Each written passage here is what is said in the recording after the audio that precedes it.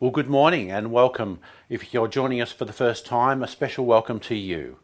We've begun a journey over the last couple of weeks in the book of Hebrews, and we're building this picture on why Jesus is a better way. This morning I'm going to encourage you to grab your Bibles if you could, so we can look at Hebrews chapter 3 verses 1 to 6 together. And I think it'll be helpful to place it in context. So go and do that now if you could. While you're doing that, maybe I'll talk a little louder. Ian, last week, the other Ian, he said Hebrews is a little bit like an eccentric billionaire. Rich, but lots of puzzling things about it. And I totally agree with that.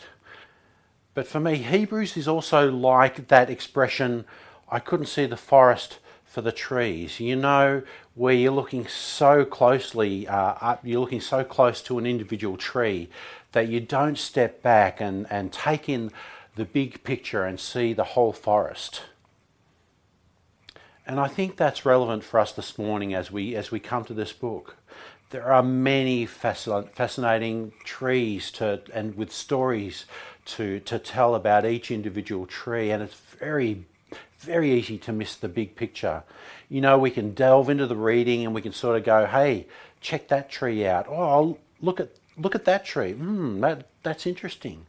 But actually, the whole picture is actually pretty clear. To help us see the forest, if you like, Dave 2 weeks ago started us off in chapter 1 and says that Jesus is the better way and that actually Jesus is magnificent. Ian last week followed that up with comparing Jesus to the angels and agreeing that because Jesus is so magnificent, we therefore had better pay attention. Chapter 2 verse 1 says this, we must therefore pay even more attention to what we've heard so that we will not drift away.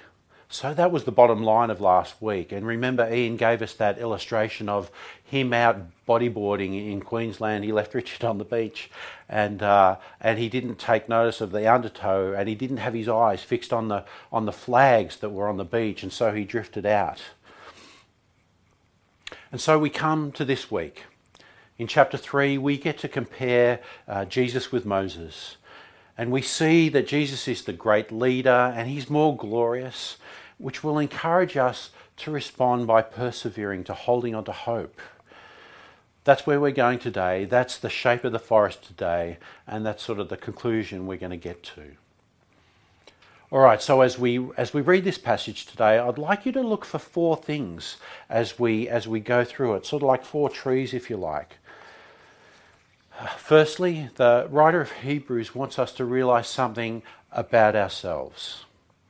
If you're a Christian today, if you trust him for salvation and trust in his word, in the very first verse today, it says something about you, so be on the lookout for that.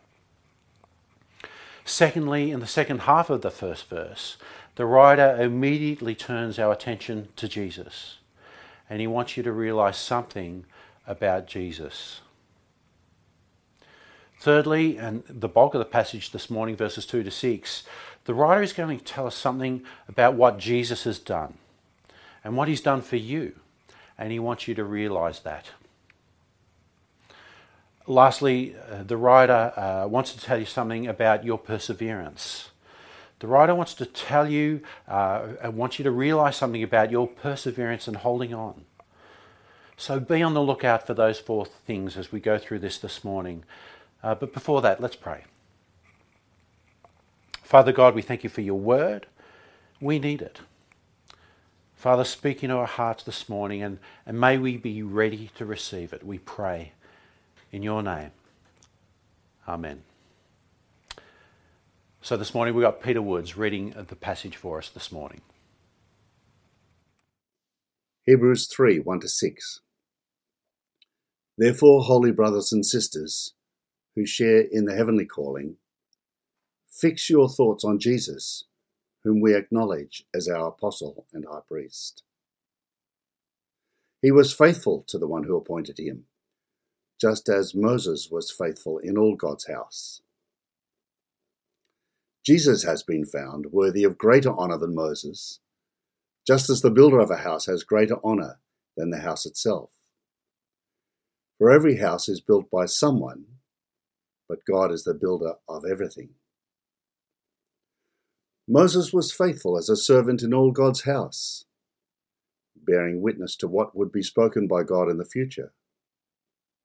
But Christ is faithful as the Son over God's house. And we are his house, if indeed we hold firmly to our confidence and the hope in which we glory. Thank you to Peter, and also thank you to Phoebe for the kids' talk. That sets us up so well today. Our short passage continues with that goal of elevating Jesus as superior to anything or anyone, and shows that Jesus is worthy of all trust and devotion. I want you to take a minute and consider something and imagine something right now. Actually, imagine someone. That person is pretty amazing. That person teaches the gospel to more people in live audiences than anyone in history. That person reaches almost 250 million people for Christ in over 155 countries. That's pretty incredible. Imagine having such a heart for the lost that you travel the globe, you meet many people, you meet presidents, you meet dignitaries, and you write over 30 books. That's a pretty incredible person, and you might want to call that person a hero. However, this amazing person wouldn't want to be called a hero. This person would want to be called a follower of Christ, and that's the greatest title that person wants to have. Of course, this person is the late great Billy Graham. And yet, as well known as he is, his legacy never was look at me, but look to Jesus, look at what God has done. And throughout his life he consistently showed that he served one greater and one more faithful than he. But I've got to say this, even on Billy Graham's best day, Jesus is still way greater. All right, let's dig into the text now. Verse 1, the writer of Hebrews says this, therefore, in other words, in light of these fabulous truths about Jesus that we read in chapter 1, chapter 2, therefore, holy brothers and sisters who share in the heavenly calling. Notice what the writer is doing here. He's asking you to realize and remember who you are in Christ. If you're a believer and trust in Christ for salvation, then he wants you to realize what God has made you. You who are in Christ. And so the writer says three things about you. First of all, he calls you holy. Don't know about you, when I read this and I read holy, who me, and I'm a holy brother and I share in a holy calling, no, that can't be me, that's got to be someone else. But he says these three things about you. One, that you're holy, that you're set apart to God, that you're consecrated and you are sanctified and you're made holy because of Jesus. The second thing is you're a brother and a sister. Not just brothers and sisters to each other, but you are a brother and sister to Jesus Christ. We read in chapter 2, verse 11, it says this, both the one who makes people holy and those who are made holy are the same family. So Jesus is not ashamed to call them brothers and sisters. So you are a brother and sister to Jesus. And the third thing in this short bit of the passage, it says that we share in a heavenly calling. And it is a heavenly calling because it comes from heaven, from God. And it is a heavenly calling because it invites us and leads us to heaven, to God. We are set apart by God. We're made members of his family and we're called to share in his eternal rest. We are citizens of heaven. That's who we are. Isn't that incredibly exciting and encouraging? And it was encouraging to the first listeners as it is to us today. The writer is basically saying, hey, believer, you've got to stop and realize who you are in Christ. You've been made holy in Christ. You've been made brothers and sisters. You've been made fellow heirs, and you're related to the inheritor, Jesus Christ. And you've been given a heavenly calling. Wow, what a great hope. And we should be people of great hope and confidence. And the reason is not because of ourselves. We fall far short. Our hope and confidence all hangs on Jesus. And this is why in verse 1 it continues, and we turn our attention to Jesus. Therefore, holy brothers and sisters who share in the heavenly calling, fix your thoughts on Jesus, whom we acknowledge as our apostle and high priest. Fix your thoughts on Jesus. Consider him. Fix your eyes on Jesus. Dwell on him. Meditate on him. Reflect on him. That's actually what I'm doing right now as I share a message, as all preachers share messages. That's what we're doing. We're asking you to consider Christ. It's what happens in kids' church. It's what happens in our life groups. What we're doing is considering Christ. Often when we think of that phrase, to consider Christ or to consider Jesus, is something that unbelievers should do. Consider Jesus, we might say to them, and that's right. But this book of Hebrews is asking us as Christians to consider Jesus, to fix our thoughts on him. Well, as holy brothers and sisters, do we automatically fix our thoughts on him? The answer to that is no. Remember last week, Ian's message and that first verse in chapter 2, we must pay close attention to what we've heard, lest we drift away from it. You know, there's lots of stuff that can be more interesting and can distract us and cause us to drift. And so Hebrews encourages us, yes, us as Christians, to fix our thoughts on him, to consider Jesus. So continuing on with the same verse, we get to our second point that we're on the lookout for, a realization about Jesus. The writer says that Jesus is our apostle and our high priest. What does that mean? It's John Piper who says this about us. Human beings have two huge needs that puts everything else in our lives into the shadows. That we need a word from God and we need a way to God. We need a word from God and we need a way to God. So what we realize about Jesus in this verse is that he completely fulfills this need, these two human needs. Jesus is our apostle and Jesus is our high priest. Our apostle means one who is sent. So Jesus is sent from God to heaven with God's revelation. It is through Jesus sent from God that we hear God's word. High priest means one who is a go-between, who offers a sacrifice for forgiveness of sins, and we become reconciled. That fulfills our way to God. So the writer in chapter 3 encourages us to fix our thoughts on Jesus, for he is God's apostle, the final word from God. And he is our high priest, the final way to God. Jesus, the word from God. Jesus, the way to God. The third thing we're on the lookout for this morning is to realize and reflect on what Jesus has done. From verse 2 through to verse 6, we're asked to consider Jesus' superiority over Moses and to think about this. And by considering what Jesus has done, this strengthens our hope and gives us courage and confidence. So to do this, the writer looks at two ways Jesus is superior to Moses. Firstly, he introduces a comparison and shows that both Jesus and Moses were faithful in God's house, which is a picture of God's people. Moses was faithful in the household of God. And the writer quotes from the Old Testament from Numbers where he says this, "Where there is a prophet among you, I, the Lord, reveal myself to them in visions. I speak to them in dreams. But this is not true of my servant Moses. He is faithful in all my house. With him I speak face to face, clearly and not in riddles. He sees the form of the Lord. After this comparison, there is a contrast.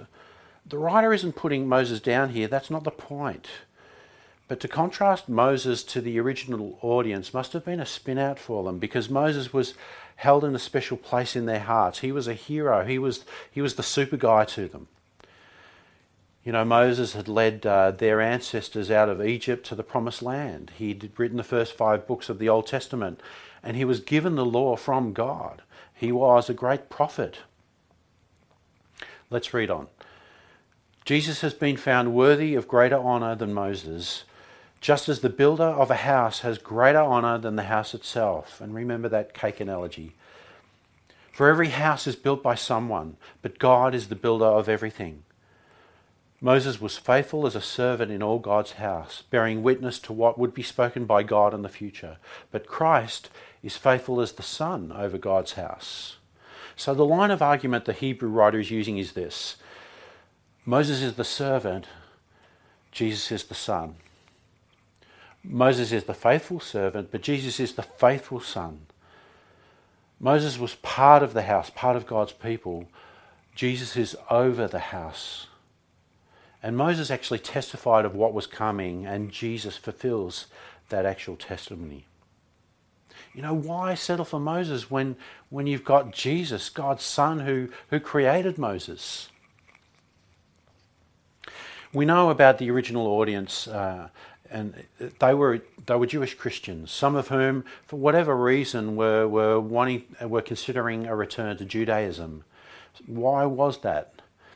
Well, it could have been that there was sort of outside pressure, and so they wanted to fall back on what they knew. Or there was probably just some immaturity around biblical truth and a lack of understanding of what's going on.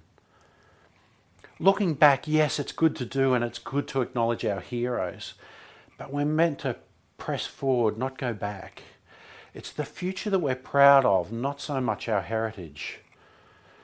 And as Phoebe said in the kids' talk, she said this, we have some great leaders here on earth, and we need to be thankful for them. But how much better is Jesus, because he is the creator of all things. But Christ is faithful as the son over God's house. And we are his house, if indeed we hold firmly to our confidence and the hope in which we glory. And so we now come to that 4th signpost, that 4th thing we're looking out for. 1, we've realised something about ourselves. 2, we've realised something about Jesus. 3, we've realised what Jesus has done for us. And now we've come to the 4th point, and that is what we should do, and that is to persevere, to hold on and not give up hope. The writer says that we are in the household. We are the household. We are the brothers and sisters if we hold on to the courage, if we hold on to the confidence of our hope. Maybe you're that person when you hear that conditional if, and you feel like, oh no, maybe I haven't done that, and that discourages you. That's not what the writer is wanting to do. The writer is wanting to motivate you, not demotivate you. The writer is encouraging you, saying, don't give up, don't quit, don't stop, keep on going in the Christian life. He's urging you to pursue perseverance to the very end because he's realistic about the Christian life. Just as Christ was faithful, we are also to be faithful by holding on to that courage and that hope. Well, how do I know if my faith is genuine? The answer to that is we hold on.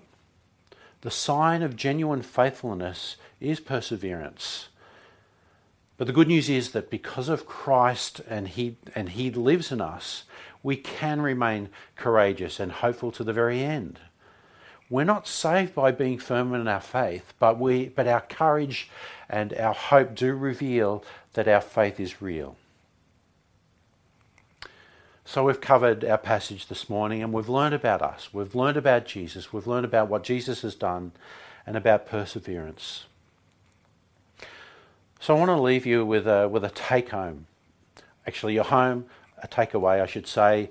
And here's the takeaways about how to persevere, some perseverance helpers if you will. And they come from this passage. So hold on, because faithfulness flows from a clear and healthy view of Jesus. If Jesus is our ultimate example of faithfulness, we must have a clear picture of him. So how do we keep a focus on Jesus? A couple of things. We must have a sound theological understanding of Jesus. That's been very much the picture of what the writer of Hebrews paints for us. So can I encourage you to really study this word, the book of Hebrews. Grab some commentaries, check out some videos, check out the Bible Project. Be sound in your thinking and make it part of your normal activities of your Christian devotion. And an even more important way of keeping Jesus in focus is, of course, prayer and obedience. The theological understanding serves to point us to the living and loving God that we serve. Hebrews emphasizes a really powerful relational connection or dimension to the Christian life. After all, we are his brothers and sisters. We're on this adventure with him. We are part of Christ's household and on the journey of learning to be faithful from him. And so our prayer lives must be cultivated. In this quick fix sort of culture that we live in, it's really hard to cultivate our prayer life. Here's a really good quote from a devotional, the NIV Couples Devotional Bible, and it's called No Hurry. Let me read it. One barrier to intimacy with the Saviour is hurriedness. Intimacy may not be rushed. To meet with the Son of God, it takes time. We cannot dash into his presence and choke down some spiritual inwardness before we hurry off to our 1 o'clock appointment. Inwardness is time-consuming, open only to minds willing to sample spirituality in small bites and savouring each one. Intimacy with Christ comes from entering his presence with inner peace, rather than bursting into his presence from the hassles of life. A relaxed contemplation of the indwelling Christ allows for an inner communion impossible to achieve while oppressed by busyness and care. Holy living is not abrupt living. No one who hurries into the presence of God is content to remain for long. Those who hurry in, hurry out. Another perseverance helper, another way to help hold on. Faithfulness grows from encouraging each other. Verse 13, later in this same chapter, the writer tells us to encourage one another daily.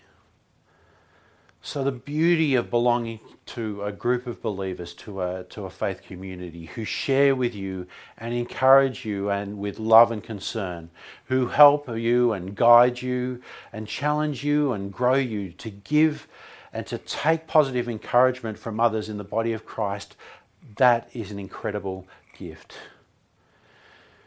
And during these pandemic times, I know it's really challenging to be a strong faith community.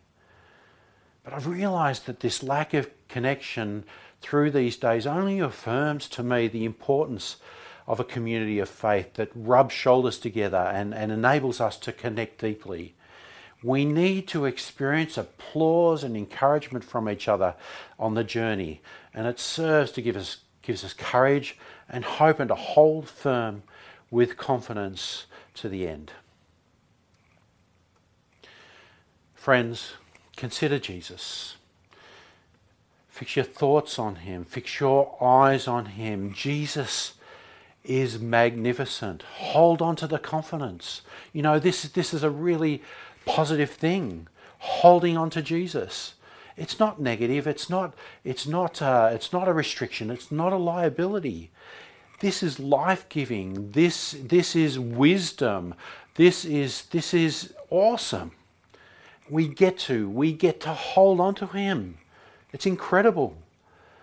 Yes, we have to work on it. Yes, it means we have to focus. Yes, we have to be disciplined. But I get to be a brother. I get to be part of the heavenly calling. It's the most important thing that you can do. Keep your eyes on him. Hold on. Fix your thoughts on him and don't let it go. Let's pray together.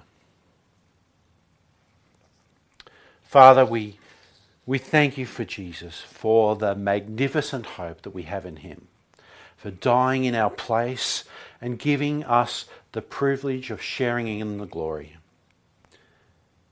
Father, by your Spirit, help us to fix our eyes on Jesus, to hold on to the hope, to courageously, boldly hold on, not because we have to, but because we get to. We pray this in the wonderful name of Jesus. Amen. Now together we get to sing, in Christ alone, in Jesus alone, our hope is found. Let's sing together.